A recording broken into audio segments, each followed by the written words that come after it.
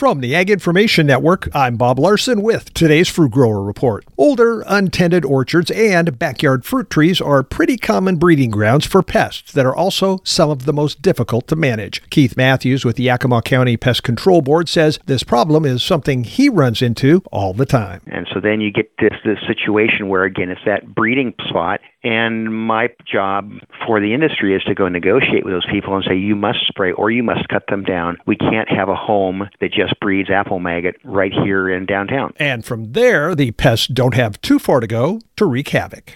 Sure, and it's worth contemplating for a minute. An apple maggot, an adult fly, on a little bit of wind can travel 3 miles into the edge of a commercial orchard where if the farmer sees the damage, he can spray and correct it. But otherwise, they damage a whole lot of fruit. And in apple country, Matthews says it's an even bigger problem. You think of the size of Yakima, if you have a tree kind of on the edge of the city, 3 miles is a long way for where we are and into a lot of commercial property that those guys rely on every good apple to give them money. They've paid dearly all year long to keep it and to raise it and to make sure it's good for the packing house. To hear more on managing our invasive pests, tune to the Washington State Tree Fruit Association's podcast, Bearing Fruit, that can be found on many podcast apps or through a link on the WISTFA website. And this has been today's Fruit Grower Report. I'm Bob Larson from the Ag Information Network.